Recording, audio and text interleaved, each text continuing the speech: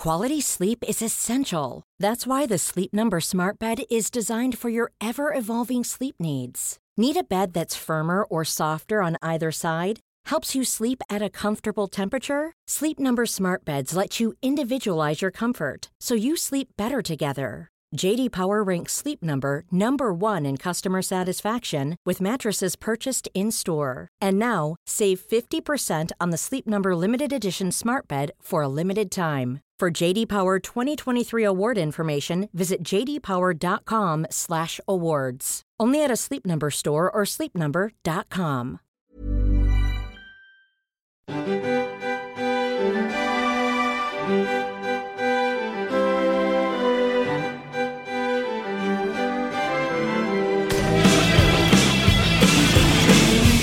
Hello and welcome to Book Cheat, the book club podcast where I've read the book so you don't have to. My name is Dave Warnicky, and on each episode of this show we look at one of the classics. And joining me to look at such a classic this week, it's my podcast mates, Jess Perkins and Matt Stewart. I'm a book chook. The book chooks are here. So good to be back in the old chook house with you, booking it up. Bookala, booku moo. Correct. Can I just confirm, I mean, you called us podcast mates there, which, accurate. Yes. Real life mates as well, or are we just work mates? Interesting. Sorry to put you on the spot and on the record, but I'm afraid I will not continue if I don't like the answer. You know you are my real Bezzy mates. Some of the very few people, we had a very small wedding and both of you made the cut. That's true. So, if nothing else, I wanted you in the photos. And fair, because we looked hot. Gosh, you looked hot. Was it that one of those classic, I'm inviting Jess, it would be rude if I didn't invite Matt scenarios? It was more like several other people pulled out, and there was one spot for Jess, and I said, okay, fine, I'll have to invite Matt as well. Yeah. That's why I That was was on the the process. fold-out chair. Yeah. Fold-out chair. Matt slept on a deck chair at my wedding. And he looked great. Thank you and so comfortable. much. A pleasure to be here, Dave. I haven't been on Book Cheat for ages. Well, thanks for coming back. Oh. I really appreciate having you both here. And before we get to the book, we've got to say it's the most wonderful time of year in Melbourne. We're in April. It's the Melbourne International Comedy Festival has taken hold once again. Yeah. And we're all doing shows this year. For the first time since we've been doing our podcast Do Go On, we're all doing solo shows. Somebody asked me the other day if that was a coordinated attack in a way of like, okay, well, Jess and Dave in particular haven't done shows for quite a while. This is my first solo show. Someone was like, was that sort of, did you plan to all do solos? And I was like, nah, just kind of happened. We planned to clash. Yeah, that's right. We planned to, compete with each other for ticket sales. Exactly, compete with the same audience that we share. Absolutely, that was a great call. A very smart choice. But ideally, what we should have done is all been in the same venue, smack bang after each other. That would have been great. That's so long. That's so much comedy. I reckon Who would do that? next year we've got to do Go On the venue. Yeah, I like that. We buy a building. Yeah, I think we should buy a building. Should we buy a theatre? And Yeah. I think we go back to back each night, 3 shows, and then a 4th show every night as a podcast. We do a Do Go On, a Book Cheat, a Who Knew It, a Primates. Yes. So each night goes for 18 hours. Yeah, that's right. And it's awesome. And it's awesome. Tickets Start only to finish. $200 a night. That's great. Just for us to break even on buying a building. We cannot stress it's I very don't know expensive. if you know about buildings, Yeah, but Dave. the building I've bought is the MCG. Okay. 200,000. Sell that out, 200 a pop. Yeah. Now we're 100,000 talking. Yeah, tickets a easy night. peasy. Now we can afford the MCG.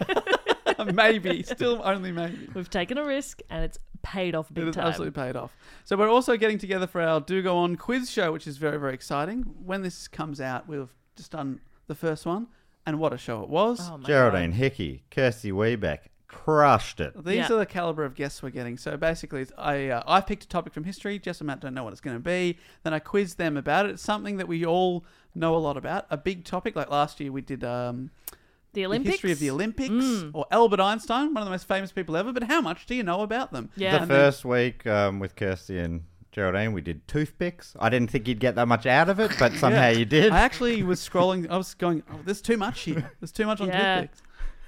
What a fascinating history it was. We've got 2 shows left to go with great guests on Monday nights at the Town Hall. Hope to see you there. Jess is doing her show Almost Maybe at the Comedy Festival. That's right. It's at the Improv Conspiracy Swanston. It's called Almost Maybe. It's really fun, and you should come along. And Matt, you are rocking and rolling. Your show's already started. Ding! Yeah, well, firstly, I'd say do yourself a favour. Go see Jess Perkins' show. And if you have any spare time and laughs left to give, please come and see me doing Ding at the Chinese Museum, 6:30, all nights but Sundays at 5:30. And I'm also doing my podcast, Who Knew It, with Matt Stewart. And I'm doing that live. With some great guests, some book cheat favourites, actually. Nick Mason, Woof. Cass Page, Woof. and Ben Russell. Double woof. Man, that is a great lineup. That's at European Beer Cafe, but it's now called something else. Morris House. Morris Morris House. House, yes. At Morris House on Sunday, the 9th of April at 2 p.m. I'm also doing it in Brisbane, actually, at the Brisbane Comedy Festival, 7 p.m. on Sunday, May 14th. So much fun to be had. Get tickets via mattstewartcomedy.com. Fantastic. And finally, I should tell you that I'm still doing my show. Got a week left to go of Even Hotter in Real Life, which is my stand-up show. Had a lot of fun doing it. Hope to see you there. Can I just say, Matt and I have both seen the show, and we think he's bloody done it. Yeah, I've seen Thank it now you. 4 times. Yeah, it's a great show. And I apologise, but thank you. I've also sat through it one-on-one. Sat through it, didn't sound that glowing. No. But It never is just a one-on-one read-through. It's very beneficial. Yes, Matt sat on a business chair while I stood there and just said it to him. Oh, it sucks, was doesn't it? Very nice of you. the following day, I returned the favour. Yeah, so it's a great time of year. There's loads of ex-book cheat former book cheat faves that you can go and see at comedyfestival.com.au. Great time. Get out there. It goes so quick. Oh, Only it 3 does. weeks to go, which sounds like a long time, but really it goes so fast. It And comes like- but once a year. Like what you have to often tell your listeners, get out there, touch some grass. Yeah, Am I using that term right? yeah. Touch some grass. I heard Dave say it the other week, and I'm like, I might try and use that one day. See if I can get it in the right It context. doesn't quite work for going and seeing shows because you're not touching grass and you are like sitting quietly in a dark room. But at the MCG, Oh, of course. If you pay $400 Yeah. for the on-grass seats. yes. That's right. We can fit more in. Yes, good one. Good one. All right, let's talk about a book. I've been reading a classic lately, and I am going to tell you today all about Animal Farm, Ooh. which is a very requested. In a second, I'm going to read you all the people that have requested this book. It's very popular, or one that's not popular and people can't be bothered reading it. That's the other yeah. possibility. I believe it's often studied in many schools. I did it at my school, and Jess, I think you told me that you've. Yep. You I did covered this this in high I school? think year 11. Ah. I think it was year 10 or year 11 that we did Yeah, it was one of those Animal two. Farm. Do you remember much about it? I remember that's where I learnt what an allegory is. Oh, I thought you were going to say alligator, and I was thinking that No, isn't it's a not different animal. And it's about piggies. Yes, And lots I of remember piggies. one is called Napoleon. That's right, Ah. And it's an allegory. Right. Yep. which we'll talk about. Beautiful name for a Don't boy or fully girl. remember what for. Oh, well, I'll tell you Communism? that. Kinda. Okay, Yeah. great. Yeah. I remember enjoying it, I think. Yeah, fantastic. I think I found it a bit funny. Is it Yeah. funny? Not really. Dave, no, is this it's kind satire? Of it's kind of yeah, it is satire. It's disturbing if you know what it all alludes to. Yeah. Even more disturbing, actually. I should say, even the It's stuff. not alludes. It's an allegory. What it alludes to. the illumination of this novel. And Matt, do you have any knowledge of Animal Farm? What do you bring to the table? No, What do we you bring to never the kitchen table. we never studied at school, but I did around high school time watch Babe, which is also about I think a that'll help, That is also a pig. a pig, and it's an Animal Farm talking pig. I think similar stuff. What year was Animal Farm written? We'll get 1945. Oh, so Matt wasn't even in school yet. Oh, sorry, that's it was written. Wait. It was written after Matt had finished school. Yeah, that's I right. You mean, missed so it. You missed it. You'd graduated. You already. I'm very old. If book cheat listeners Oh, yeah. don't realise that. Canonically, Matt is 400 years old. And that's rounding down. Yeah, I'm being generous there. No, well, He's had some work. I'm done. prehistoric. That's right. There were no written records at That's the time. right. So we're not entirely sure how Certainly old he no is. no books. As old as the wind, we generally say. That's why I love Chicago, the windy city. When I go there, it feels like home. Let it blow. Now, this book's been suggested, like I said, by a bunch of people, and thank you to Nicholas Stefano, Jessica Villarreal, Mary from Reading, or possibly Mary Reading, Jeff Slagle, Robin Rosiska, Oh my god, these names are all so good. Eric Waldorf, Oh, Sammy Frank, David Thompson, also from Reading, Tegan Longman, Luke Morgan, Oliver Pedder Platt, Luke Morgan. And a Luke Morgan to you too. There's not a dud name amongst them. Cal Stevens, Tyrone Devon, Oh my god. Eli. Okay. It's always one. That's a great first name. Probably but- holding something back. I just don't know what the it's surname really is. strong. Julius Veborn. Another couple of single names. Bill from Manchester. Rock solid name. Tasha from England. That's a beautiful name. We've got Abby from Sydney. Abby, rock solid. Beautiful name. Keely Ludford. Oh my god, that is a beautiful And name. finally, thank you to Eric Weatherhead. Oh, my god, the God. most beautiful name yet. I love him. Eric Weatherhead. Weatherhead. Holy So shit. good. If you've got a book or a play or a poem or something you want me to cover on the show, there's a link in the show notes. Like if they've written one. Yeah. Dave, please review my poem. Self-published. Well, not published. I give very critical feedback. Yeah, you. I wrote you it do. and put it in my drawer, but now I'm giving it to you. Animal Farm, let's talk about it. It's a novel by English author George Orwell, first published in 1945. I've seen it described in many ways. An anti-utopian satire, a beast fable, Oh, a beast fable. or most commonly an allegorical tale, an allegory. Yes. In his Or essay, here are some words that rhyme with Corey. Story. Montessori, Allegory. That's where I learned allegory, I think. from the Corey Hotline.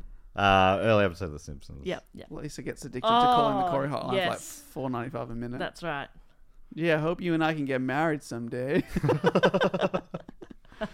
In his essay published in 1946, just after this, called Why I Write, Orwell wrote that Animal Farm was the first book in which he tried, with full consciousness of what he was trying to do, which was, quote, to fuse political purpose and artistic purpose into one whole. I've got that book, Why I Write. That was given to me as a present years back. Interesting. Yeah. Still in the wrapping, or No, I unwrapped it. Would be pretty rude not to He unwrapped it, looked at it, and went, huh. wrapped it back up? No, I went, Oh, they gave me that. It was my cousin, very supportive cousin, gave me that. And a moleskin book. Said, I know you're doing comedy, you're writing. And this is before I'd done stand-up and stuff. And she's like, this is a place to put your ideas in. That's I'm That's like, so nice. lovely. freaking legend. That That's is so really sweet. nice. Shout out Claire. She's Shout not out listening. Claire. She's not listening. What? Not that supportive, then, is she? Yeah. You know what? I hate Claire. What if she is listening? I love you, Claire. I still think you could do better, A Claire. moleskin. It's quite nice. Yeah, it's really nice. But the problem was it was so nice that I never felt there was an idea worthy of it. I don't think I ever put a word in it. Yep. I should go. still- I still have it somewhere, but Still pristine. And you also the same with the book. You didn't feel worthy enough to read it. Yeah, So just 100%. Haven't read a single I don't word. no, I deserve did to read know. it. It's a very small book. Read Big it. letters. Read it in like probably a couple of hours. Wow. Good work. Not even a big deal. Well, at first, with Animal Farm, Orwell found it difficult to find a publisher because, as we'll soon discover, the story is set on a farm where animals take over and start to govern for themselves after kicking out their farmer. The story is an allegory for the Russian Revolution of 1917, where the animals and events on the farm stand in for what happened during this part of history. Right. Which, to anyone unfamiliar, to briefly summarize and give a tiny bit of background, it's very complicated. Lots of stuff happened in a short period of time. But from 1917, Russia abolished its oppressive monarchy, kicked out the Tsar, and after 2 successive revolutions and a bloody civil war, the country adopted a socialist form of government. Initially, it was supposed to be all about the workers and improving life for everyone, with a man called Vladimir Lenin in charge. Who is a very controversial figure in history. Some people very much fan of him. Other people think that he is awful. But what we do know for sure is he died when in charge. Lenin died, and Joseph Stalin betrayed the cause and maneuvered to eliminate all of his opponents and tighten his own grip on power on, by that time, what was known as the Soviet Union. Right. So, and the animals stand in for these people, Lenin and Stalin. Gotcha. Stalin then inaugurated a period of rapid industrialization and forced collectivization that led to significant economic growth, but also contributed to a famine in 1930 through to 1933 that killed millions of people. He also sent millions of his perceived enemies to prisons or simply murdered them through what is known as the Great Purges. So all of this is covered, but with animals. Yeah, isn't it funny? I could write heaps of books if I could just take an existing story and go, but he's not a man, he's a dog. So why don't you? I'm going to get now out that that's possible. Get out that book that Claire gave you. Yeah. Finally, an idea worthy. Just get started. What am I going to do? Pick an event in history. 1977 drawn grand final. Okay, great. And Only played by dogs. Played by dogs. Fantastic. Dogs in little jumpers. Yeah. That's going to sell very well. People love dogs in little jumpers. I Yeah. love them. What kind of dogs? All different? Yeah, different kinds of Oh, dogs. 'Cause that's- that's the and beauty that's- of footy, especially back then. It was a game for all shapes and sizes. That's a beautiful image, isn't it? Mm. And that's a metaphor. Yeah. That's nice. I think that's Big beautiful. dogs, little dogs. Yes. White dogs. Yep. Yappy Brown dogs. Yappy Fast dogs. dogs. Slow dogs. dogs. Tall dogs. Snow dogs. I think it's a hit. I think the problem with having us on the podcast is we immediately fall into a do go on setting where we just take over. So you just need to keep interrupting us. You need to keep editing these bits out. Yeah. Well, I'll tell you, when Orwell, he wrote it in 1943 during the Second World War, and the British intelligentsia at the time held Stalin in high regard, and he had trouble finding a publisher for Animal Farm. But when it was published in 1945, perceptions had changed partly because of the start of the Cold War, and it became a huge hit and was critically lauded. Wow. So it was massive for him. Then he followed it up with another famous book you might know. In 1946, he published an essay called A Nice Cup of Tea, Oh, yeah. which was a discussion of the craft of the making of a cup of tea and included the line, "Here are my own 11 rules, every one of which I regard as golden." Mm-hmm. Golden rules of making a cup of tea. Jesus Christ, he really did run out of ideas, didn't he? God was able to get all of his rules down to 10. Yeah. Why there are 11 for a There's cup 11 of tea? for a cup of tea. And That's, also, I mean, that just shows how important they are. I think this essay is a good writing exercise for somebody with writer's block, but I think he's taken this too far. Yeah, to publish it then. Yeah. And this wasn't even the first one. He'd written, in 1945, the same year Animal Farm came out, he'd written an essay called In Defense of English Cooking. Okay, Dave, you'd Wow. love that. I love it. I'd need to read it. I think I should read it. I'd love to hear the They other need a side. defense. They can't defend their pizza, but everything else I think is fine. They're so close to Italy. Yeah, we're so far away, but we've nailed it. We make perfect pizza here. I tell you what, if you get down a red hot pizza, East Bentley, do yourself a favour. I don't know if they're still $5 each, but $5 pizza. yeah, this is when I was They back cannot a long be time good. This is ago. the 1960s. I think that was you being a child, and you're when you're you think about stuff that you really loved as a kid, and you're like, gross. I'm thinking about it. I can taste it. It was so good. Anything you can taste that long Yeah. later is awful. And they were the best. They were just the two brothers who ran it.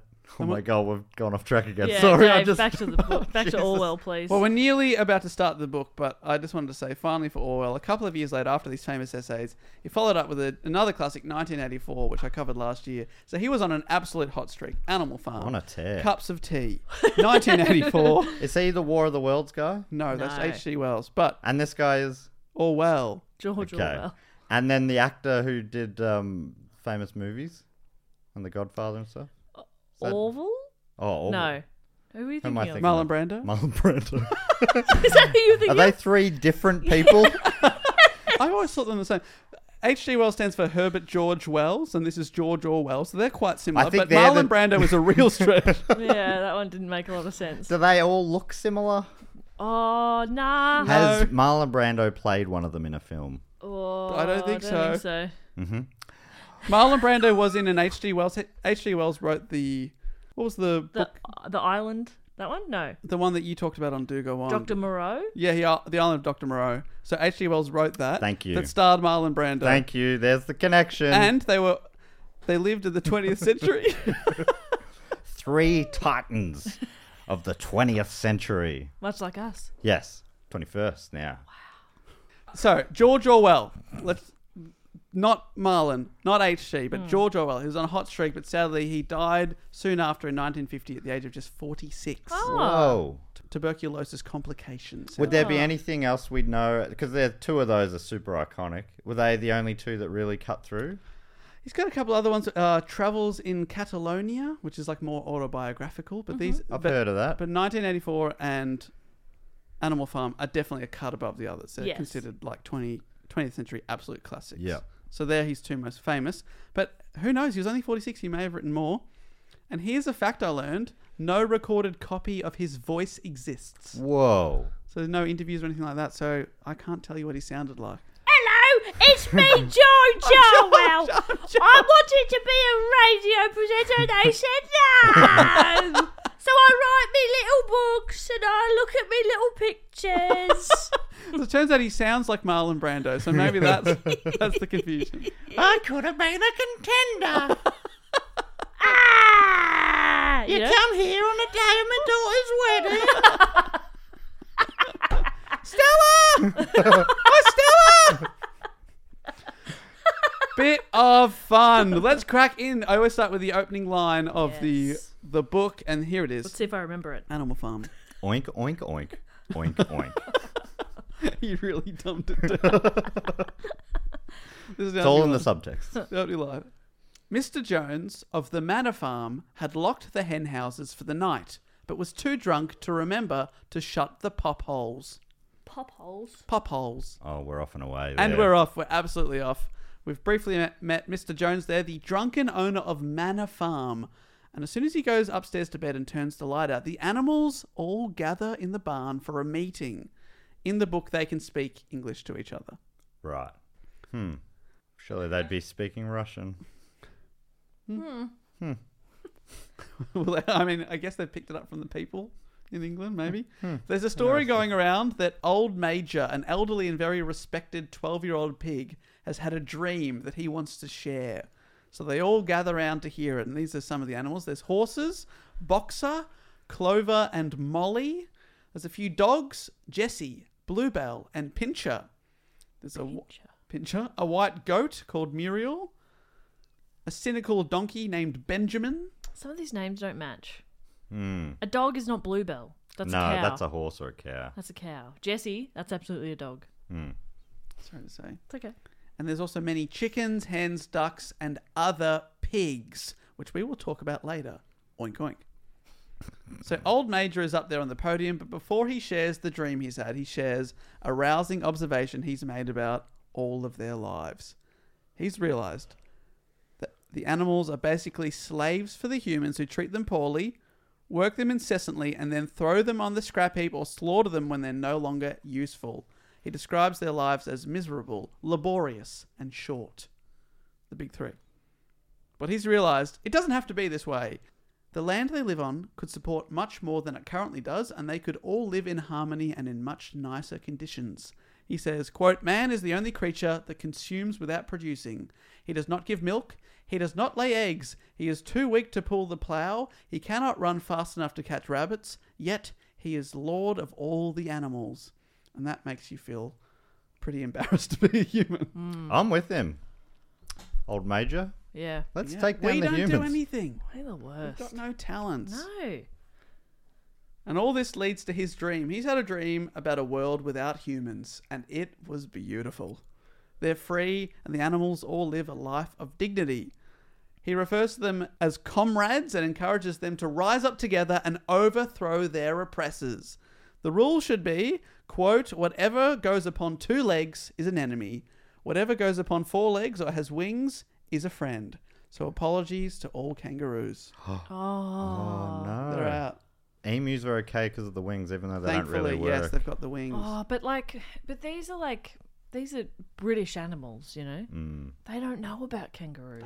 They don't know they're excluding kangaroos and rock wallabies. No, in the Yeah. 40s, they definitely had some touring boxing kangaroos back then. Yeah, that's true. So they just hated them, I guess. Yeah, this was a choice. Same with the orangutans and Yeah. I mean, other apes. I guess sometimes they can go on all fours. so do kangaroos. Technically, do they go Kangaroos they do can, that. yeah. They do. sort of Yeah. Fantastic. You just need to get them to do that a couple of times and you go, all right, you're off the Yeah, hook. So do I. Yeah. Well, you're fine. Yeah, I can do that every now and then. Like once a day, I could just go. Yeah, when they I'm say- like, Babies are looking good. Babies, thankfully, babies are fine. But who's gonna have the babies? Oh. What about, like worms? Oof. They're just one leg. They're one big leg. Yeah. They just roll around. Oh. That's tough, isn't it? They don't have wings that Because I know of. they've said 2 legs, but they said nothing about 1 leg. Yeah. One leg. Or millipedes, many legs. Right. Should they be the new rulers? Yes, they've got the most legs. Should it be number of legs? Yeah, I think it should be. The more legs, the merrier. Legs. Yeah, okay. You know, it's food for thought, isn't it? Makes you think. Right, but finally, old Major, he's roused on him. He said, we've got to rise up. We've got to take down our oppressors. And he finally says, even when you have conquered him, do not adopt his vices. No animal must ever live in a house, or sleep in a bed, or wear clothes, or drink alcohol, or smoke tobacco, or touch money, or engage in trade. All the habits of men are evil. And, above all, no animal must ever tyrannize over his own kind. Weak or strong, clever or simple, we are all brothers. No animal must ever kill any other animal. All animals are equal. I think this is a beautiful message. And they And, all erupt. They're like, yes! When he was like, hey, even if you're dumb, he like looked at Boxer the horse and he's like, hey, Hey, I'll thick you over here. you're still all right. And Boxer's like, huh? Boxer's an idiot. Huh? I think he's talking to me. Old Major then teaches them a rousing song called Beasts of England, which is a patriotic song that he knew as a boy and only has recently remembered. The animals love it and sing the song over and over again until Mr. Jones, the farmer, is woken up by the sound and thinking there must be a fox in the barn, he fires his gun. All the animals run quickly into their beds. But the seeds of rebellion have been sowed. Wow. Sowed? Sowed. Seeds. How you sow seeds. Yeah, And right. soon rebellion flowers will grow. Perfect. Bloody What a hell. beautiful allegory. Thank you. Speaking of which, so Farmer Jones here represents the Tsar Got it. and the royal family of Russia, Right. who were living in luxury whilst all the peasants and worker people Shooting into the suffered. air, scaring off Yeah, foxes. scaring them off. And there's debate as to whether Old Major represents Karl Marx, the namesake of Marxism, whose theories inspired Russian revolutionaries, or he could represent Vladimir Lenin, who played an integral role in the Russian Revolution and was the first and founding head of government of Soviet Russia. So 2 options there. Choose your own. Old Major. I'm going to say Lenin. I'm going to say Lennon as well. Okay. Well done. Because I remember there forgot being- the other option. Do you remember being at there was a picture of Lenin on one of the classroom walls in high school? Probably where they were doing history. John Lennon? Yeah. And then right next to that, this other Lenin. Yeah. And I remember Julian Lennon? I just remember Sean Lennon? Surely not. couldn't be Sean No, Lennon. had someone written something next to it? No. I just remember. I always remember Lennon because one of my friends was just like, "Look at that glorious head of hair." Oh. She just thought Lennon was kind of hot. Okay. Was it Lennon? Oh, are you thinking of Karl Marx? No. It was Lennon. It was Or in Joseph Stalin? in a particular photo. I It wasn't believe- Stalin. Lenin, Stalin had a thick rug. I was pictured... Lenin is usually Oh. pictured as a bald man. Yeah, I'm got to be Though, thinking of somebody else. Famously, he did have to wear a wig to go undercover once. Okay, that's the photo Maybe there's we're a photo talking. of the wig. Who had good hair then? Joseph I Stalin reckon did. Stalin had a thick head. Joseph Stalin was quite attractive when he was younger. Dave, no, you know, it's not who I'm thinking of. you know the... Oh, it is. It absolutely is. It was this exact Yes, picture. that's Yes. the photo I'm thinking of too. Yeah. I remember there was a viral tweet once that said, I really want to take this to my hairdresser because I love this hair and he looks great, but I feel embarrassed taking a photo of Joseph Stalin. But as if the you look barber." at that, just at a glance, that's Sam Taunton. Yeah, that's Taunt's hair. You know Yes, what I mean? another handsome Do you think man. Taunt goes in and asks for the Stalin? I think at this point he goes in and asks for the Taunton. Yeah, sure.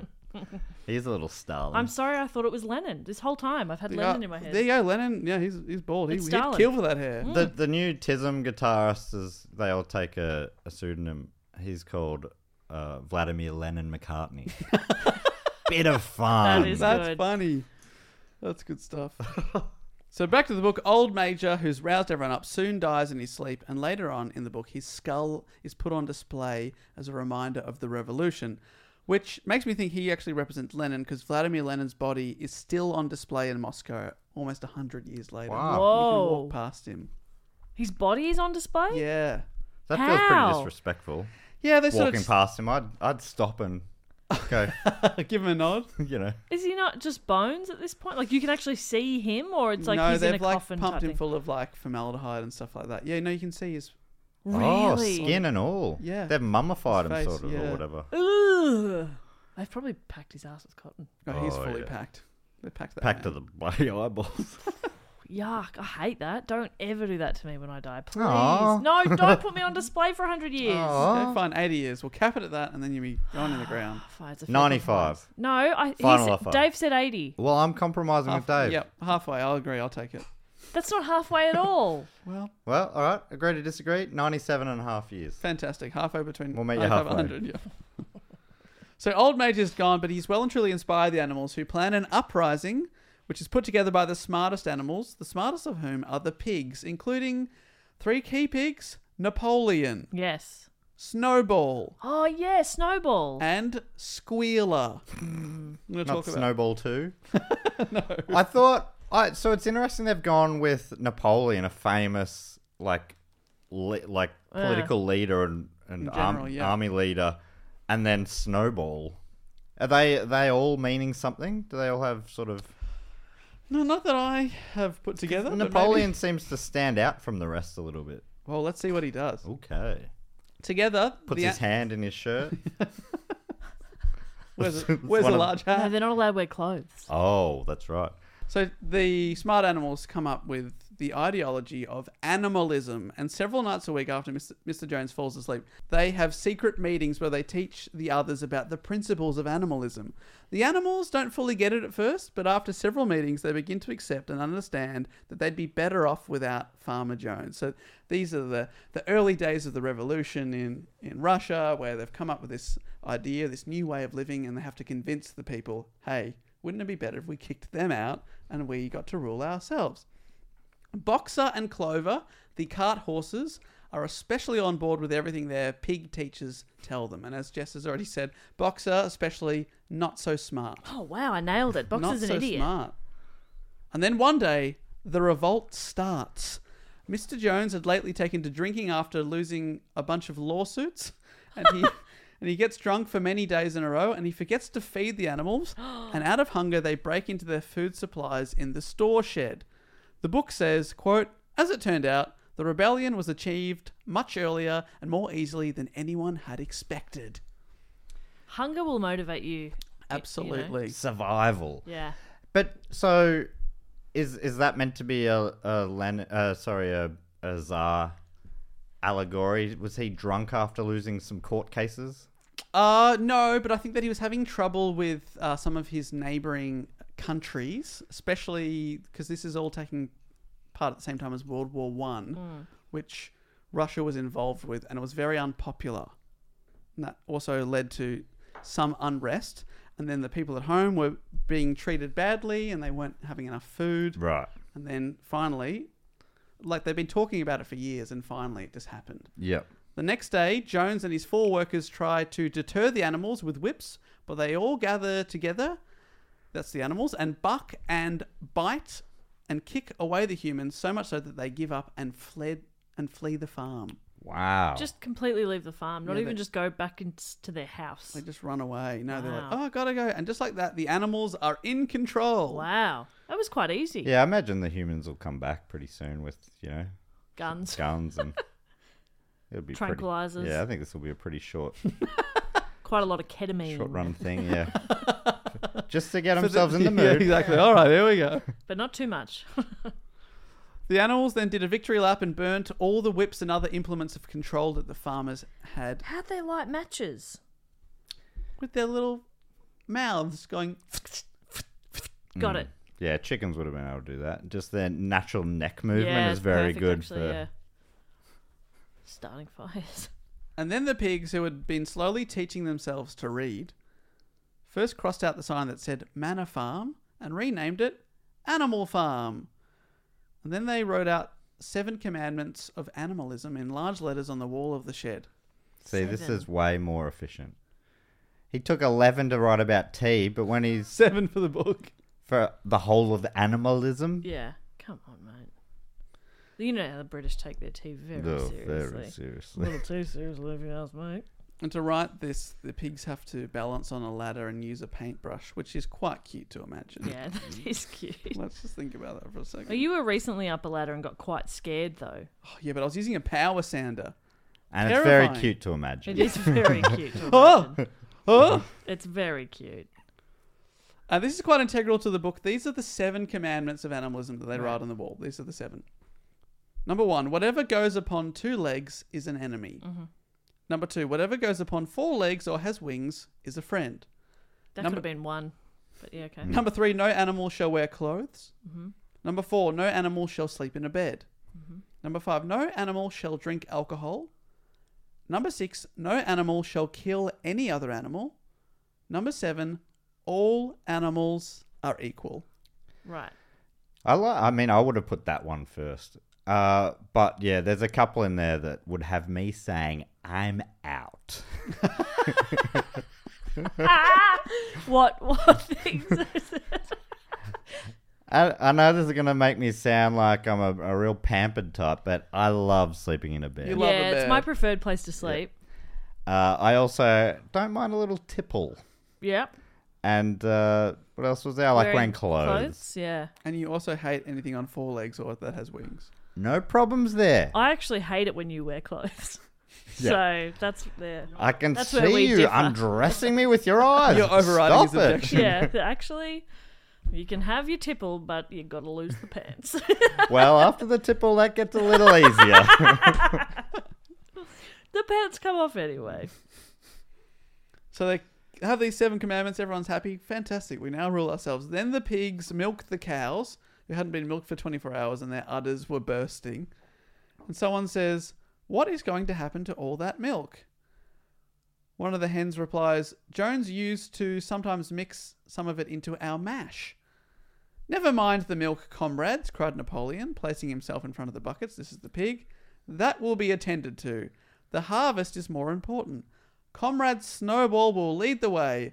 I shall follow in a few minutes. Oh, Forward, no. comrades. The hay is waiting. Is this day one Napoleon's Day stealing one. milk? Saying, whoa.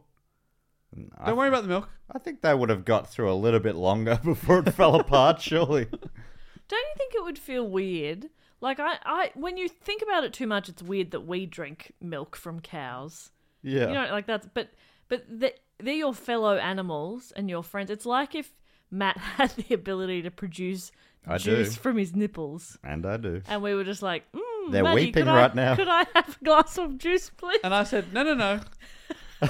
I'll take this. Do Jess, you go do something else, and something else. Yeah. When you come back, don't worry about it. the juice will be here for sure.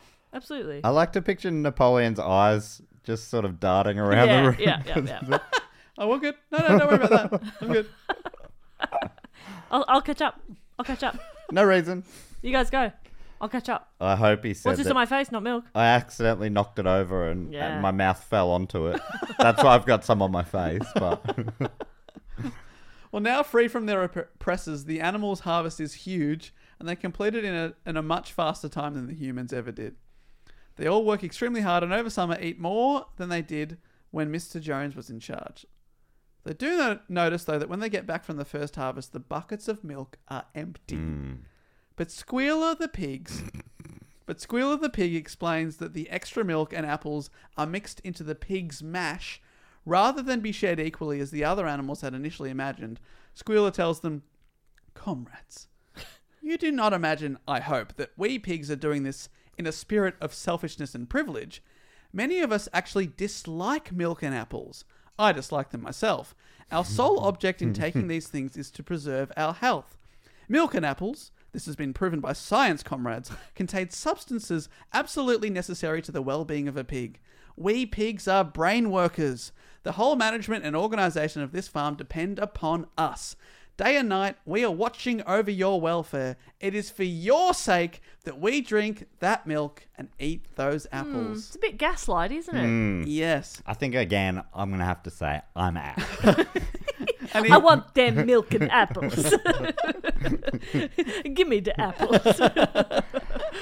he also says, hey, if we fail, Mr. Jones will come back. You don't want that, do you? And they'll go, Yeah. oh, no, we don't Oh, want it. We don't yeah, want that. cool. Just being absolutely manipulated by Yeah. these pigs. And Squealer, the pig specifically, represents the Soviet press, which was used to control the people in the USSR with their propaganda and distortion of the truth. Right. Often basically publishing blatant lies that rewrite the past so that it justifies the present. Yep. It's pretty fun to think about these pigs milking the cows as well. How are that they doing would be it? brutal Gotta if be it's with their mouth. hooves. It's got to be their mouth, It's got to be their mouth. which is also And kind then of weird. spitting it into the bucket? No, I think like just grabbing the teat. Okay, well, we're talking So, like, longish teats, I suppose. They are pretty long teats, and maybe a pig has a delicate mouth. So the pig, so you imagine the teat's going along this way, Yes. and it's coming out the side of your mouth, and then you're aiming that in the Right. bucket. Yeah. So it's just like delicately sort of biting on the teats. Right. Honestly, if you're putting that much effort in, you probably deserve the milk. Yeah, I think so. But also, like, how are you looking your friend in the eye after that? Yeah. Just have to nibble on their teat for a bit? Come Yeah. No, well, yeah. Hey, this is just business. on. Yeah. Just business. It's natural. You know, I'm being a bit of a prude, I think. I saw a video, Ray when Pickering's doing a show about growing up in the country on Yep. farms and stuff. That's exactly what I was just thinking of. Just did the video. She put up a video. She works on a farm in Melbourne, and she can milk a whole cow in a minute. Yep. Fill up a litre bucket in a minute. in a minute. That's incredible. It is. Very It was quick. beautiful to watch. It's a great motion. You just get in the flow. Yeah. Couldn't believe it. It's really impressive. Yeah. I want to see her milk a pig Yeah. Ugh. while the pig milks a cow. Cycle of life. Yeah. So the pigs put themselves in management positions whilst the other animals work the farm. Boxer the horse proves himself to be an extremely hard worker and can pull as much as 3 horses Whoa. and wakes up 30 minutes early to get more work done. Oh, Boxer. And despite not being very intelligent, he is fully dedicated to the cause. His motto is, I will work harder. Oh, Boxer, you are a bit dim. Yes. That's not a good motto. That is not a good motto. Harder than what? Yeah. Yesterday? I don't know. It's unattainable. It is. You can never get there. How about I will have work-life balance? You know what I mean? Have a day off, Boxer. Yeah. I will have a chocolate treat before bed. Who's paying you for this extra half hour you're putting in every day? Okay. Well, Jess doesn't get it. You Jess, don't get it. this isn't about pay, okay? This is about putting in for the pigs. Yes, this such is a about pig. helping out the piggies. You're a pig. All the cream comes up to me, the pig. You're just a big old horse doing your job with your strong legs. Yeah, I guess so. And keep it up. You're doing a great job making all this stuff from a big brain. Yeah, your big old brain that needs a lot of milk and apples, which you hate, but you bravely eat. Jess, do you want Mr. Jones to come back? No! Exactly. Okay. And that's every time anyone says anything out of line, they're like, oh, sounds like you want Mr. Jones to Oh, come back. I They're guess like, no. I'm calling Mr. Jones right now. Dr. Jones? I mean, Mr. Jones? Every Sunday, the animals meet, and 2 of the pigs, Snowball and Napoleon, debate over things they can't agree on. Snowball represents Leon Trotsky, another revolutionary from the period, and he forms a number of subcommittees and breaks down the 7 commandments to the shorter but more memorable 4 legs good, 2 legs bad. That is nice. Okay. Punchy. Yeah. Easier to tattoo on oneself. Yes. Some of the animals learn to read, some better than others. Boxer can't imagine more than any 4 letters of the alphabet at a time. So he gets A, B, C, and D, and then if he learns the next 4, he forgets. He forgets A, B, C, and D. Oh, Boxer. I think I'm Boxer. Just a workhorse. Yeah, just a bit of an idiot. Meanwhile, Napoleon, the other pig, who debates Snowball, and who represents Joseph Stalin. So Napoleon is Stalin. Yep. Snowball is Trotsky. Yes. Squealer is the press. Yep. Napoleon says there is nothing more integral than educating the youth, and when 9 young puppies are born, he takes the young dogs away to be privately educated in a secluded loft, and soon the other animals forget that they even exist. So he takes these dogs away, and he says, I'll take care of these dogs. I'll teach them. Don't want to keep them with mum for the No. 6 to 8 weeks Takes they're them away. supposed to be kept with Takes them mum. away. This guy doesn't know anything about breeding pups. Meanwhile, the evicted Mr. Jones, who represents the Tsar, complains to other humans at the pub after his exile. The two farmers either side of Animal Farm, there's Foxwood, owned by Mr. Pilkington, and Pinchfield, owned by Mr. Frederick, and they hate each other. And even though they are very worried about the uprising of the animals and fear their own animals could do the same, they can't agree with each other how they can help. Mr. Pilkington represents the Allies in World War II, and Mr. Frederick represents Adolf Hitler. Oh, wow. You don't want to be Hitler, do you? And even before this time, when the Russian Revolution was going on, a lot of other kingdoms with monarchies were watching on, worried, being like, oh, what if they rise up against us? Okay, we don't want to support this. We don't want our own people to do this here. So that sort of represents that sort of thing. And also parts of World War II where the Soviet Union was in between Germany and the Allies. Mr. Jones does appear one day with a gun, as Matt predicted, and a group of other humans, but Snowball the pig has planned for this and leads the defense. Snowball himself is very brave and is grazed by a bullet, and a sheep is killed in the crossfire, but the animals are able to fight back and force the humans to retreat. This, from here on, is known as the Battle of the Cowshed. Afterwards, medals are given in honour of the battle. First, Snowball is awarded Animal Hero, First Class, and the killed animal is named Animal Hero, Second Class. They also find Mr. Jones's gun, which they decided will be fired ceremonially twice a year, first on the anniversary of the rebellion and also on the anniversary of the Battle of the Cowshed. Wow. So yeah, the humans have tried to fight back, but the animals have very much held on to power. I believe that that's exactly how it would have gone down. Yeah. The animals would definitely win. Yeah. You can kick a gun. Yeah, you can kick a gun. Much like you can milk a cow with your mouth, you can shoot a gun with your mouth. Yeah. You can kick a Strong gun with your tongues. mouth. You can do anything with your mouth when you're a pig. Yeah. Got beautiful mouth. Big, beautiful mouths. What they're famous for. Yeah. Pigs in their mouths. Yeah, that's the most sought after cut of pig meat is the mouth. Oh, give me the mouth. Do you have any of that mouth bacon? Quality sleep is essential. That's why the Sleep Number Smart Bed is designed for your ever-evolving sleep needs. Need a bed that's firmer or softer on either side? Helps you sleep at a comfortable temperature? Sleep Number Smart Beds let you individualize your comfort so you sleep better together. J.D. Power ranks Sleep Number number 1 in customer satisfaction with mattresses purchased in-store. And now, save 50% on the Sleep Number Limited Edition Smart Bed for a limited time. For J.D. Power 2023 award information, visit jdpower.com/awards. Only at a Sleep Number store or sleepnumber.com. So Napoleon, remember Stalin, Snowball, who is Trotsky, still continue to go toe-to-toe with their speeches. Snowball is more charismatic and better at rousing support, but Napoleon is good at maneuvering between meetings to get other animals on his side, including the sheep that constantly bleat for minutes at a time. 4 legs good, 2 legs bad. That's right. Especially when Snowball is speaking, and this interrupts his flow and stifles his influence, because he's a great public speaker, but he gets basically the sheep to heckle him until he can't speak anymore. Snowball has lots of plans and ideas, whilst Napoleon doesn't seem to offer any of his own. He does, however, tell the animals that Snowball's ideas aren't very good. So he's like, I've got none of my ideas, but his ideas suck. One big example is a windmill, which Snowball proposes they work together to build.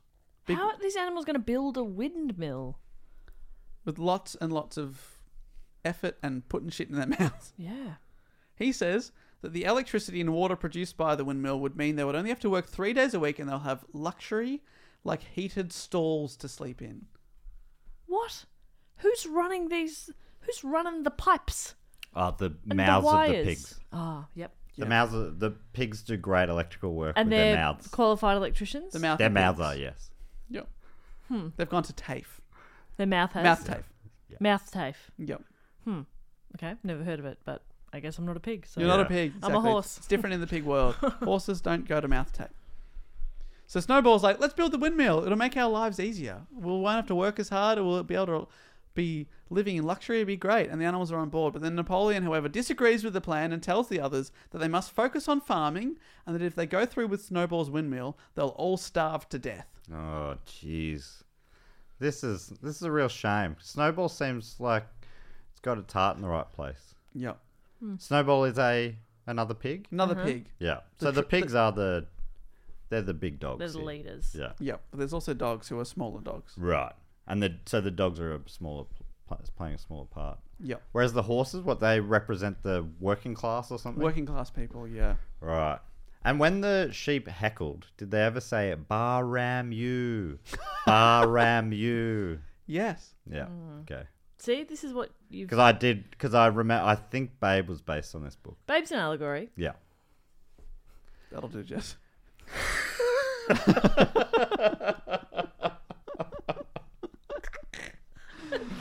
Bit of fun there. So the windmill is a big point of contention. Snowball spends months planning it, drawing complicated plans in chalk on the ground. Most of the other animals don't understand, but they're impressed. They're like, that looks like a good plan. But Napoleon one day visits the plans and takes a big old piss on them. Literally? Oh He my pisses God. all over the chalk. Napoleon. Oh, sorry, I didn't see your plans there. I Oh, just, sorry, I was just taking a piss. just need to piss. You shouldn't have drawn your plans on my toilet. A bit disappointed by the way Napoleon's going about things. No. Are you? A little underhanded. Finally, Snowball perfects his plan and the idea of a windmill is put to a vote. Snowball tells the others that it will be hard work, yes, but if they work together, they can make it a reality and everything will be better. Napoleon then gets up and says it's a bad idea. But Snowball counters and wins over the gathered audience who are about to vote.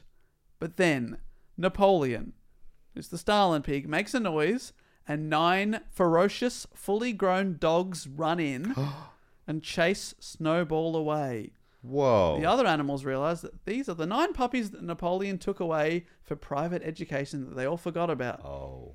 These dogs represent the Soviet secret police, the NKVD, that Stalin used to terrorise and repress the population. So Snowball the pig gets chased away from the farm, and Napoleon stands in front of everyone surrounded by his 9 attack dogs.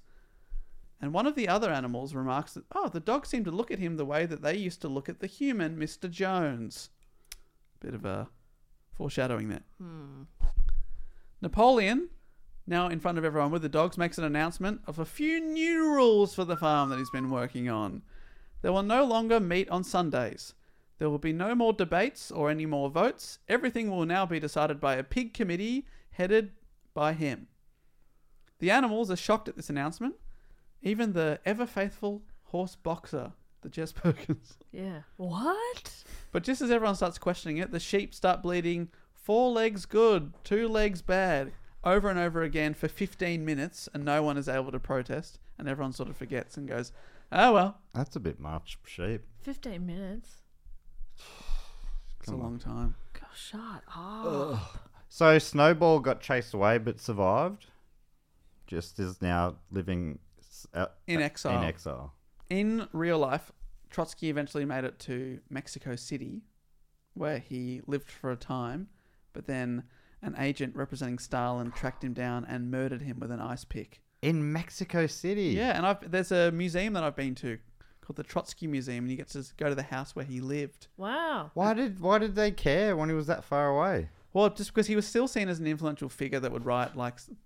Leave him alone. Yeah, Here's where I went, because I'm Boxer the horse. I was like, Mexico's hot. How did they have an ice pick and it didn't melt? Yeah. Did they brew an esky? it was often called the perfect murder weapon because it melts. No, it was a metal ice pick that they drove through his brain. They make metal ice picks now. Yeah, Wow. it's a better way. That's where I didn't hear anything you said, because I was just imagining a killer walking along with an esky. I just feel for this Trotsky guy. Sure, yeah. And yeah, you can. I've stood in the very room where he was assassinated. I'm starting to think that this Stalin guy was a bit of an a-hole. So I guess what does that say about Napoleon then? Let's find out. Let's find out. Well, later, Squealer the pig, who's the Soviet paper one, Yeah. starts telling the others that Snowball is a traitor and that they're better off without him. Right. But when someone mentions how Snowball fought hard in the Battle of the Cowshed and he always fought for our cause, Squealer says, no, you're misremembering. His actions have been exaggerated. He wasn't brave. You're getting it all wrong. Boxer the horse is again confronted by this as he remembers seeing Snowball fight hard. But he tells himself, if Napoleon says that, well, it must be right. And from then on, this is a quote from the book, he adopted the maxim, Napoleon is always right, in addition to his private motto, I will work harder. Oh, Boxer. So now he's got big, two mottos. Beautiful idiot. A few weeks go by after Snowball's departure, and Napoleon tells the others that they will indeed, after all, be building the windmill. And that to do so, they must reduce their rations. So he basically disagreed with Snowball just so he could turn everyone against Snowball. And now he's like, actually, that was a pretty good idea. I'll take we'll that take bit. I'll take that idea. Oh, God. I've just had an idea. I've had a great idea. That What wasn't about- that Snowball's idea? No, What? you're No. misremembering. Yeah. Remembering. God, you're idiots. You'd all fall apart without me. And you're right. Actually, Squealer tells the others that the windmill was Napoleon's idea all along, but he just pretended to be against it for the good of the farm. He tells them, that's a thing we call tactics. And the other animals are like, well, I don't know what that is, but I guess it's something. These animals are idiots. They're kind of stupid. So the animals get to work on building the windmill, which is very hard because they have to break stones to make them small enough for them to carry. It's very difficult for animals to build a windmill. Boxer works harder than ever. Boxer, you big, beautiful idiot. And the animals are told that working on Sundays is optional, but anyone who doesn't will have their food ration cut in half. But before it was, you're not working on Sundays. But now, hey, you don't have to work on Sundays. Sundays are still a holiday, but if you don't work on Sundays, you only get half the food of everyone else. So is it optional? Not really. Yeah. But there are a few items that the animals aren't able to make themselves, like nails and kerosene. Napoleon's solution to this is to hire a human called Mr. Whimper, a solicitor who lives in the town who will act on their behalf, and they'll start trading with other human farms. How are they communicating with him? They can they can write in English, remember. Oh, so they just send in letters saying, Send letters. hi, I'm a pig. Hi, I'm a pig. Can you... In the market for a lawyer. Yeah. I mean, if you believe that they can speak to each other in English, why not believe they can speak to humans? No, well, Good point. this is a bridge too far for me. Yeah, we needed to find the line, and there it is. There it is. Yep. A bit far-fetched, actually. So the animals are shocked and alarmed at this announcement of dealing with their sworn enemies, but Squealer the pig smoothed things over by reminding the animals that the 7 commandments never forbade using money or trading with humans, and anyone who thinks it's bad has been influenced by that lying scum Snowball. Wow. So Snowball starts becoming a real patsy. Yeah, it's really annoying that his wicked influence is still lingering after expelling him. Yeah, but he's still influencing them somehow. Jeez, this guy's the worst. And speaking of the 7 commandments, the animals of the farm start to hear that the pigs are sleeping in Jones's old house and have started sleeping in his old bed. But that's one of the rules. Yes. Clover the horse, remembers, is definitely in violation of the commandments. So to make sure, she gets Muriel the goat, who's the best reader out of everyone who's not a pig, to read to her the commandment that's written on the wall in front of everyone, and discovers it says, no animal shall sleep in a bed with sheets. Oh, yep. So you it's always been, got to read so the it's been fine print. changed, but they go, I guess it's always been like that. Conditions apply. Mm. See fine print for details. Speak to your doctor if pain persists. And when they're looking at it going, I don't remember it saying that, Squealer the pig again appears and says, the animals have simply forgotten that the words in sheets were always there. Wow. After all animals have to sleep in a bed of some kind. And the pigs work the hardest, so they need the best beds for rest. It makes sense. You're all crazy. Mm. Do they work the hardest? I mean, I know obviously they don't, but could they even...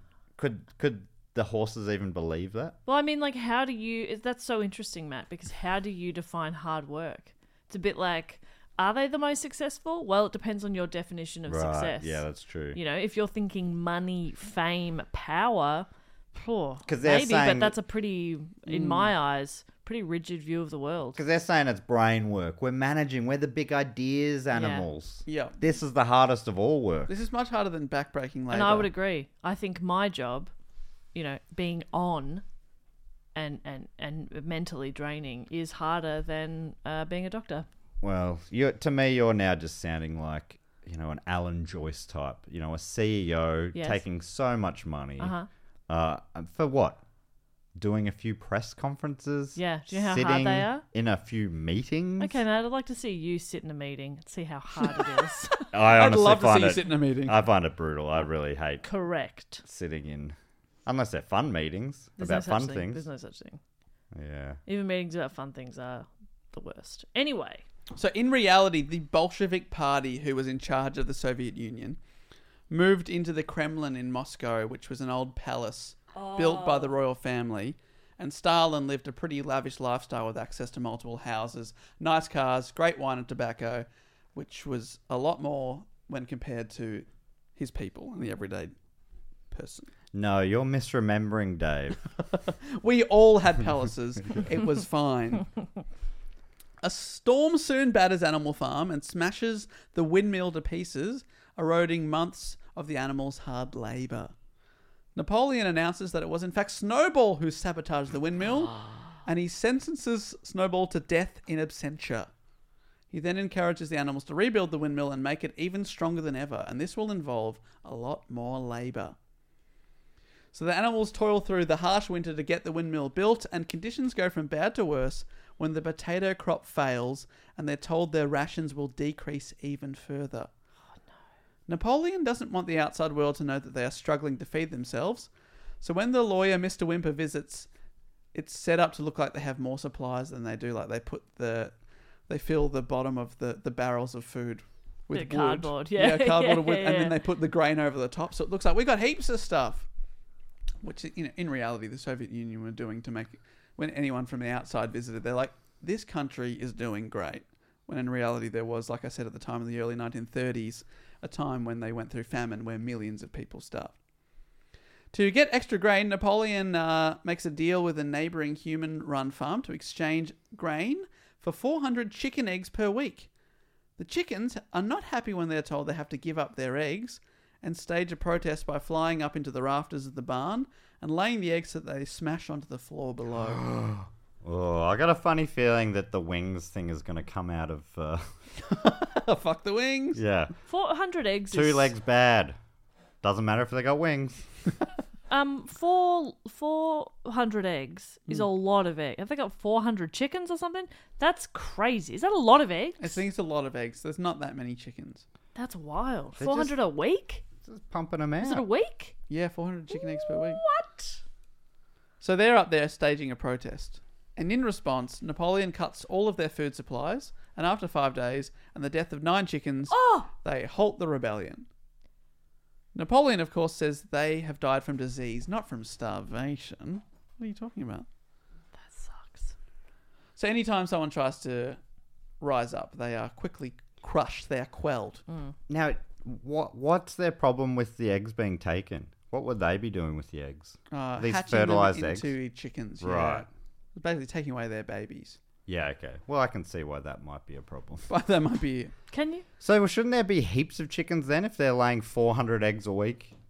Well, there's I don't know the numbers here, but at least 9 of them die from starvation in that time. I think George Orwell or H.G. Wells should have done a little more research before writing this one up. Right. I mean, there could be 400 chickens. I don't know. He doesn't say. It's not a picture book? No illustrations. What? Snowball continues to be named as the source behind all their woes and is blamed for everything that goes wrong. When they lose the key to the store shed where everything's kept, the pigs say that Snowball is responsible and that he must have thrown the key down the well to stop us from getting to our supplies. The H.G. Well? Yeah. It all makes sense now. And they actually continue this lie even when they find the misplaced key, which was just under a bag of food. No, he threw it down the well. And then he went and got it and I brought put it back under this here. bag of food. Just What to a make prick. us look silly. What a prick. What a prick. Napoleon, after this, announces an investigation into Snowball and finds that Snowball was in fact behind the attack on the Battle of the Cowshed, and that he was working with the humans the whole time. Whoa, this Snowball is bad news. He's a bad guy. And most of the other animals are like, but I remember him fighting valiantly on our side against the farmers. But Squealer, the newspaper guy, retorts that was just part of Snowball's plan to cover his tracks. He looked like he was fighting for us, but really, he was a bad guy. And after all, it was actually Napoleon, our fearless leader who was heroic during the battle, who threw himself onto the enemy, risking his life, even though that's absolutely untrue. Right. One word to describe Snowball: dastardly. Yes, that dastardly Snowball. That dastardly pig. Boxer, the strong horse, has trouble accepting that Snowball wasn't on their side because he remembers him fighting alongside him. But Squealer insists that Napoleon said that he wasn't and that they have a confession in Snowball's handwriting. This is enough for Boxer to accept it. After all, Hoof riding? Yeah, His put- hoof riding. Come on, Dave. his hoof riding. I'm sorry. They Jess. don't have hands. You've taken the time to be on this podcast. Yeah. The least he could do would be to respect you enough Yeah. to not lie to your face. Thank you. I imagine they probably... Pigs have hands in this madcapped world all of a sudden? Well, keep that thought. They're going to grow hands. This is enough for Boxer. He's like, well, if Napoleon says it must be right. But Squealer looks at Boxer with suspicion because he's questioning stuff. Uh-oh.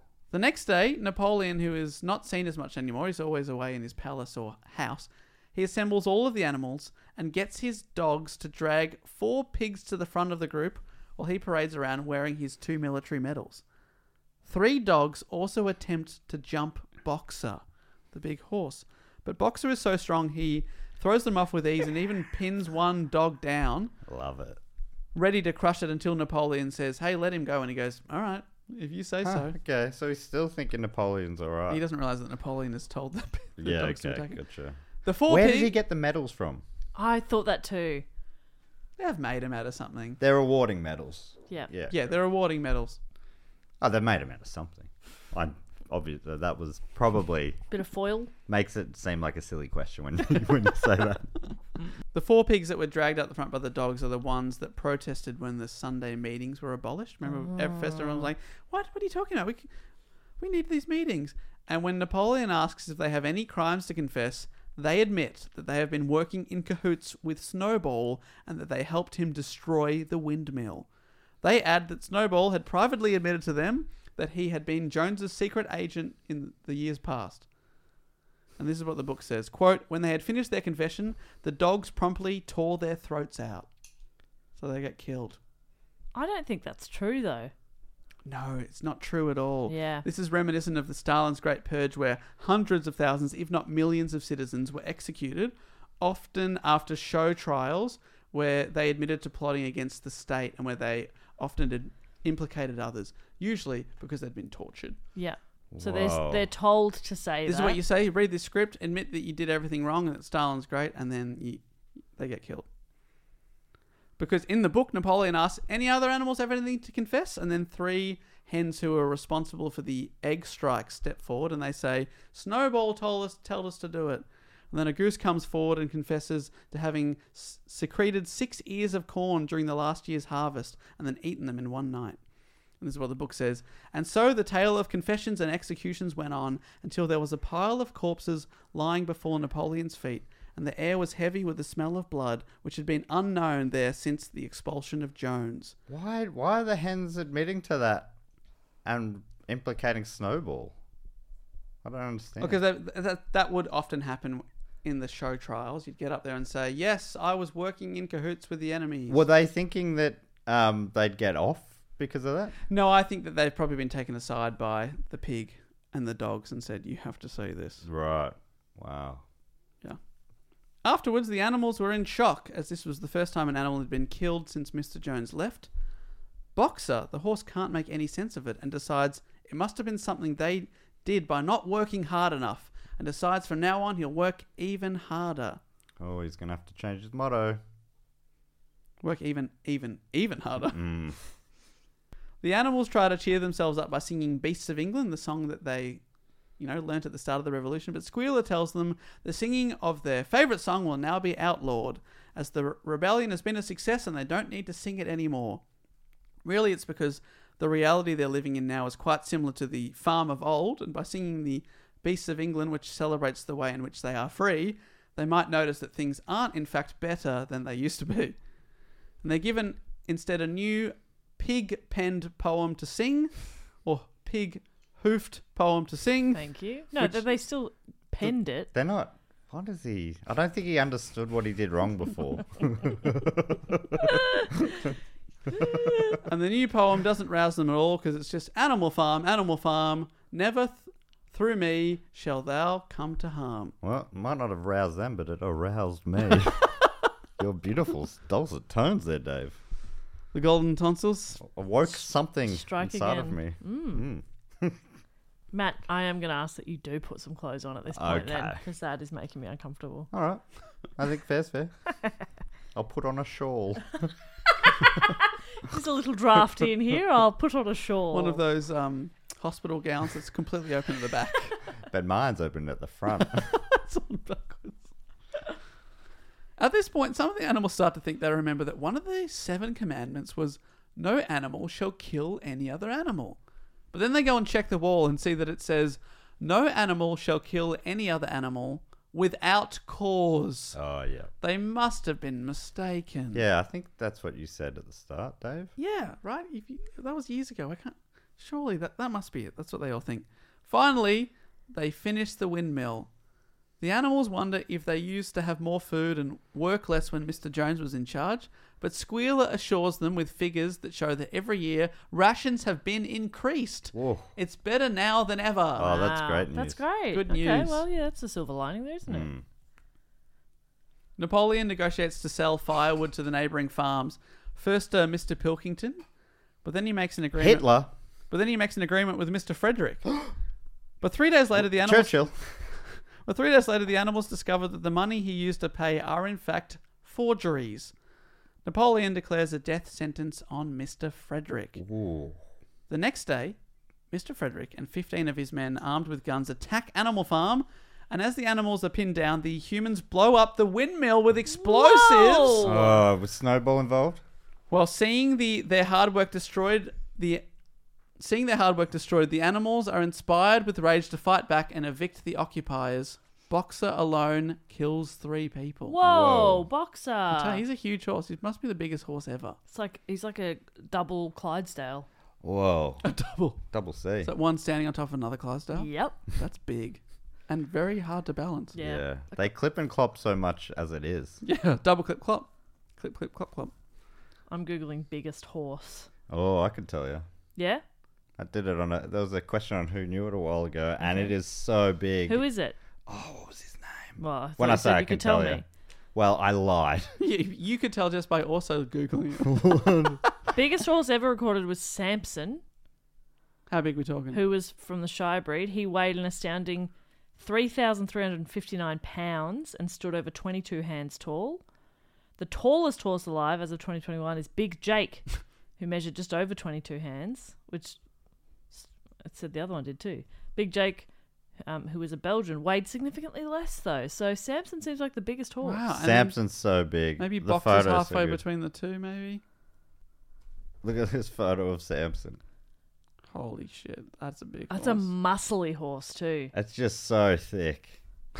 You love a thick, beefy animal. I love beefy animals, but look at this. This bit's not normally so big on a horse. Which bit? That bit at the back. Yeah, got a thick neck. Yeah, thick-necked horse. I just need to convert this into kilos, and then I can concentrate on you again, Dave, because that's really just blown my mind. That's a big freaking horse. Pounds to kg. But do you know how much an average horse weighs?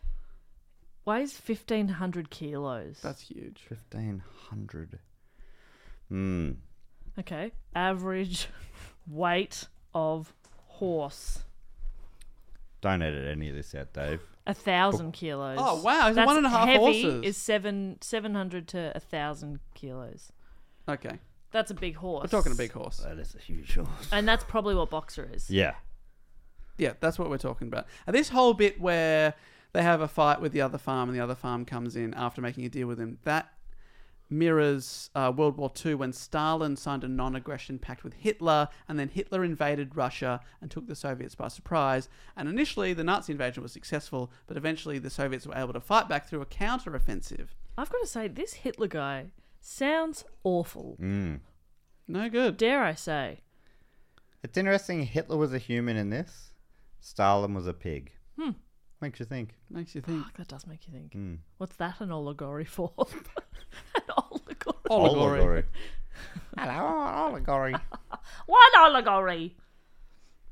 Boxer, you're never going to believe it. What? The windmill's gone, but he commits to working harder than ever to rebuild it. Boxer. But at age 11 and now injured in the fighting, he quietly realises he might not be as strong as he once was. No. But he thinks if he works hard for one more year, he will reach 12, which is retirement age for a horse on the farm.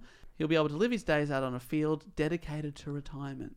That's one of the I definitely think they'll rules. let him do that. Yeah, that sounds like that'll That happen. sounds great. Although this field is soon commandeered so that Napoleon, who has gotten a taste for human whiskey, can plant barley. Oh my god. Oh dear. now- I kind of feel like they said no drinking alcohol. Well, the animals then think another commandment looks different. Whilst in their memory it used to say no animal shall drink alcohol, now it says no animal shall drink alcohol to excess. Oh yeah, that's a good rule, for anyone. I think. And I think it's very clear. Do you know what I mean? Yeah, like there's a lot of parameters there. exactly right. No wiggle room. Yeah. This is black and white. Yep. Okay, no shades here. No. One night the animals awake to a large crash and find that next to the wall of commandments, Squealer, the pig, passed out next to the ladder with a can of white paint and a paintbrush. And they're like, "Oh, what are you doing out here?" None of the animals except Benjamin, the old donkey, put two and two together about what's going on. But Benjamin chooses to stay out of politics and say nothing, so they don't know that it's the pigs that are up there repainting the commandments. Because what was the donkey's trait? It was like a skeptic or something? Yes, he's cynical, but doesn't Cynical. actually say anything, which I think is like he's supposed to represent like the intelligentsia of society Right. that are quietly able to realise, look what's going on here. Aren't these peasants silly, but not actually doing anything about it? Cool. Right. Till Coolest it's too people. late. Nice one, guys. Great people. The animals' rations are decreased even further, whilst the pigs continue to somehow grow fatter. Napoleon fathers 31 piglets and orders a classroom be built so he can educate them, creating an upper class of pigs. Animal Farm is eventually proclaimed a republic, and Napoleon is elected president as there are no other potential candidates put forward. So he's basically a king. Boxer continues his back-breaking labour to build a new windmill, despite having a severely injured hoof. Clover, his companion horse, warns him to take it easy, but he doesn't until one day he collapses, having suffered a collapsed lung. No. Me. Oh, sorry, Jess. Oh. You're helped back into your stall, and Squealer informs them that Napoleon has sent for the vet to treat Boxer. The others aren't happy with the idea of trusting an evil human to look after him, but they're assured it's all right. The next day, whilst out working, Benjamin the old donkey comes running to the group and tells them, "They're taking Boxer away, they're taking him away." They see a van pulling off down the driveway, and all the animals run after it, yelling and waving, "Goodbye, Boxer, goodbye, see you soon." But Benjamin tells the others, "Fools, don't you know what it says on the side of that van?" And he reads to them, it says, "Alfred Simmons, horse slaughterer and glue boiler." Yeah, no, let's not jump to conclusions. Let's not jump to conclusions. That could mean anything. The animals scream out to Boxer to fight and break free, fight back, but he is old and weak now, never having realised or taken full advantage of his powers like the Soviet proletariat, and he can't break free. The van pulls away and they never see Boxer again. Because they fixed his lung up and he just lived on another farm Oh, for that is such great news. Yes. The glue would have been used to fix the lung. to hold the lung in place. Yeah. Oh, that's great. Well, Such the a next good day, Squealer, story. the pig, tells them, "Hey, I've heard some rumours about Boxer, and I'm here to tell you they're not true.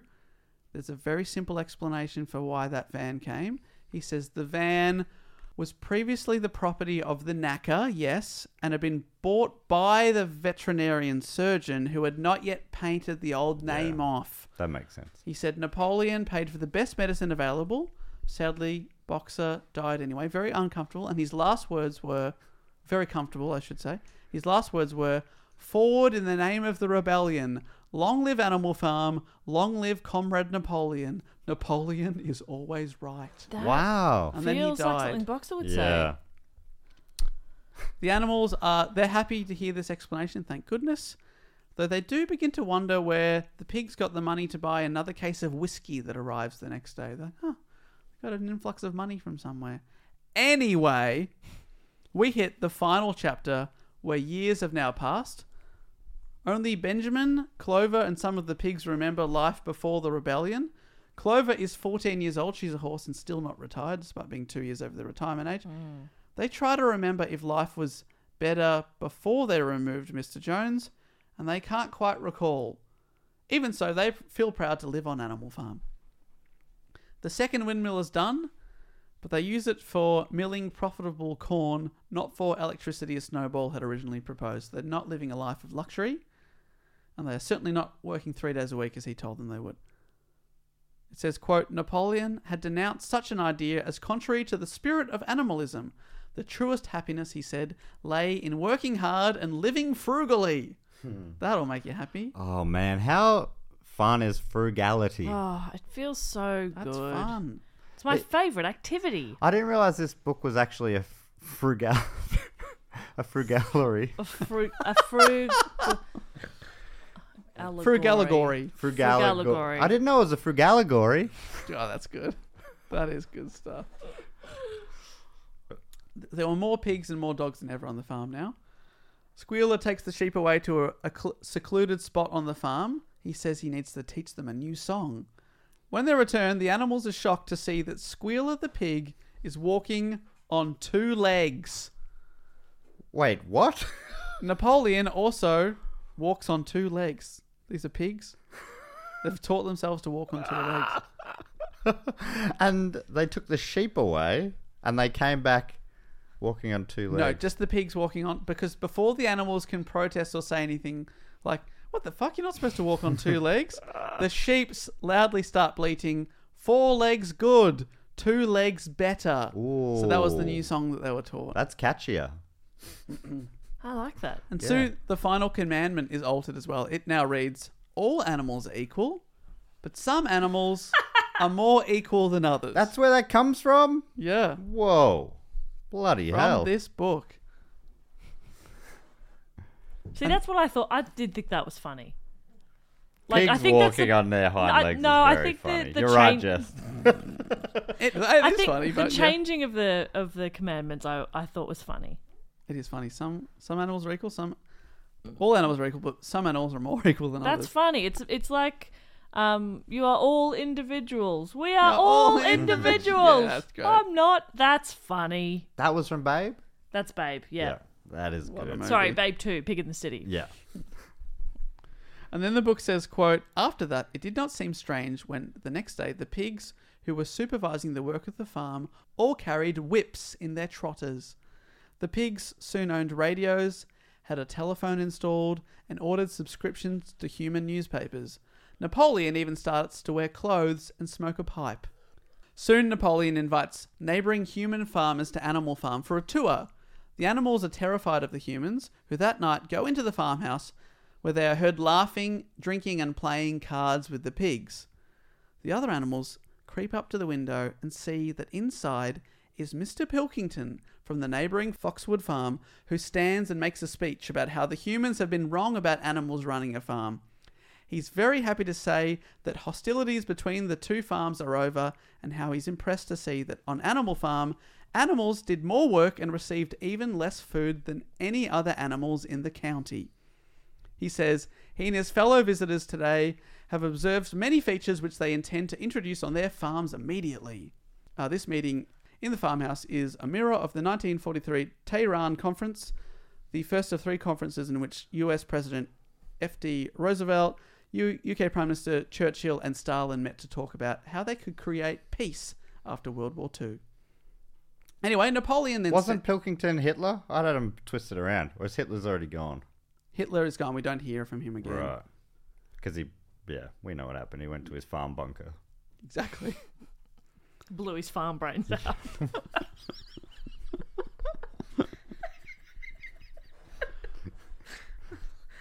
Napoleon the pig then stands up and thanks Mr. Pilkington for his speech, but corrects the man on one thing. The farm shall no longer be known as Animal Farm, but is in fact changing its name back to Manor Farm. Napoleon ends his small speech by saying, "Gentlemen, here is my toast to the prosperity of the Manor Farm." And the animals outside watch on as the pigs and the humans cheer, but their eyes flip from one to another and can't quite make sense of what they're seeing. Anyway, their faces seem to be melting and changing somehow, but as those inside stop cheering and start their card game, the animals outside slowly walk back to the barn. But after a few meters of walking, the animals outside hear shouting voices and rush back to the window to see that a violent argument has started, with Napoleon and Mr. Pilkington both having played an ace of spades. They shout and look at each other accusingly. Then the final line of the book comes, and it is, 12 voices were shouting in anger, and they were all alike. No question now what had happened to the faces of the pigs. The creatures outside looked from pig to man, and from man to pig, and from pig to man again. But already it was impossible to say which was which. Whoa. The end. Napoleon turned into a man. That's right. And Pilkington turned into a pig man? Whoa. Everything had come full circle, and the pigs had become exactly what they had originally hoped to abolish. Wow. All because Napoleon was a real piece of shit. A real piece of shit.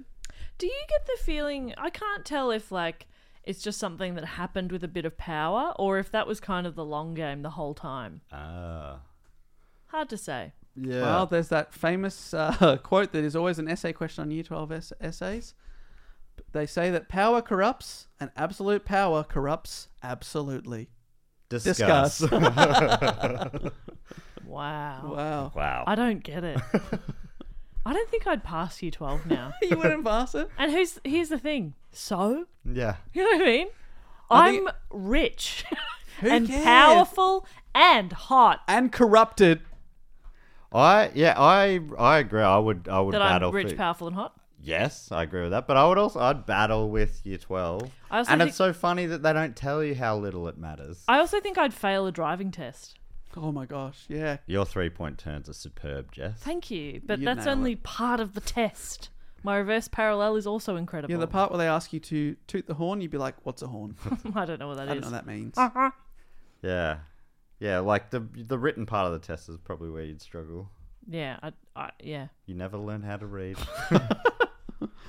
I did read, and I read that book. What do you guys think of it? Jess has I heard it before, obviously. yeah, but I've remembered bits as we went along, but I'd forgotten huge chunks of it, and really thought the whole time it was communism, not the Russian Revolution.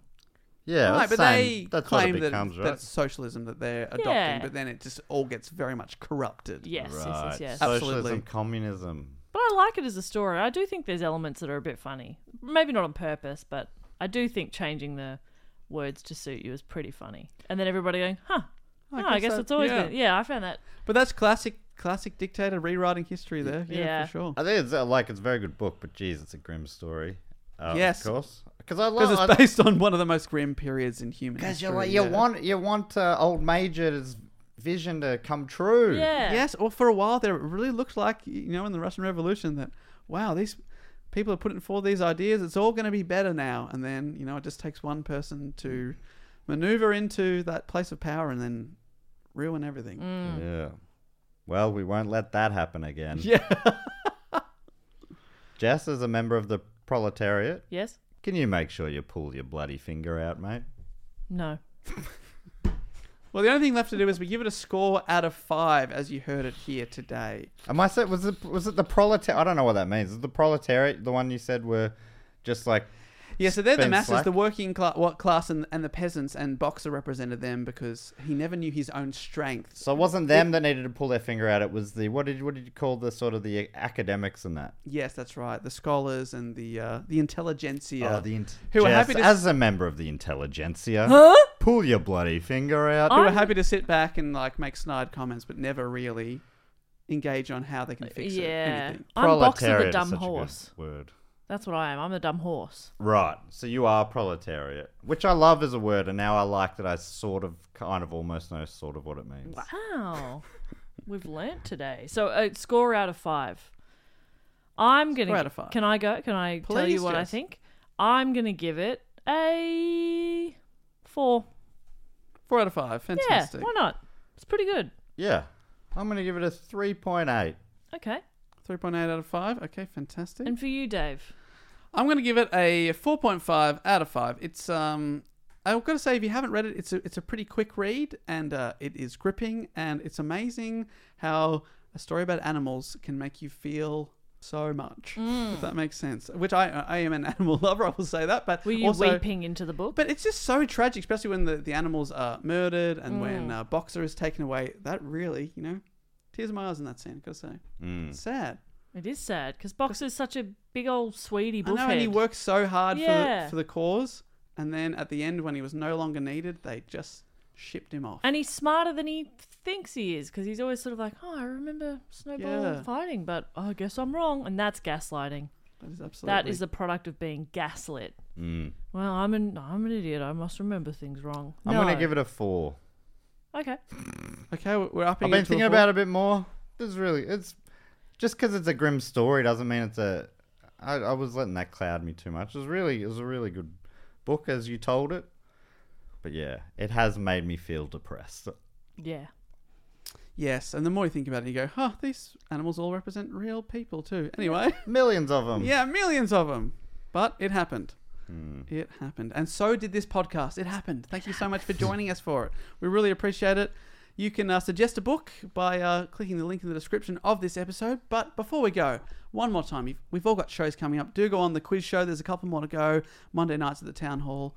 Great guests coming on. Jess, you've got your show. Almost Maybe. Almost Maybe. It kicks off on the 14th of April, and I've got, shows that still have room, I think, on the 22nd and 23rd. Fantastic. And Matt? My show Ding, it's already on, and it's on every night, 6:30 and 5:30 on Sundays. And yeah, live Who Knew It with Matt Stewart podcast with Meso, Cass Page and Ben Russell on the 9th of April at the Morris House. Why is that one so hard to remember? And in Brisbane at the Powerhouse in May. Fantastic. And I've got just under a week left of Even Hotter in Real Life when this comes out. Come see me at Campari House. It's not too late. You can see it. It's a great show. You So should much see fun. it. It's just a nice Appreciate time. that. And you reference a book in there somewhere. That's right. There's one book joke in there. And you should come to our quiz show as well, because it's I maybe like saying it's a quiz show doesn't sound as interesting, because it is a wild ride. Yeah. Anything can happen. Last year, within the first few minutes, we all got up and sang the national anthem. Exactly. Anything can happen. Anything. Nothing's off the table. Because Napoleon the pig told us to. Yeah, and we obey Napoleon. Well, that's it from us here at Book Chat this week. Thanks so much for listening. And as we always say here, Books forever!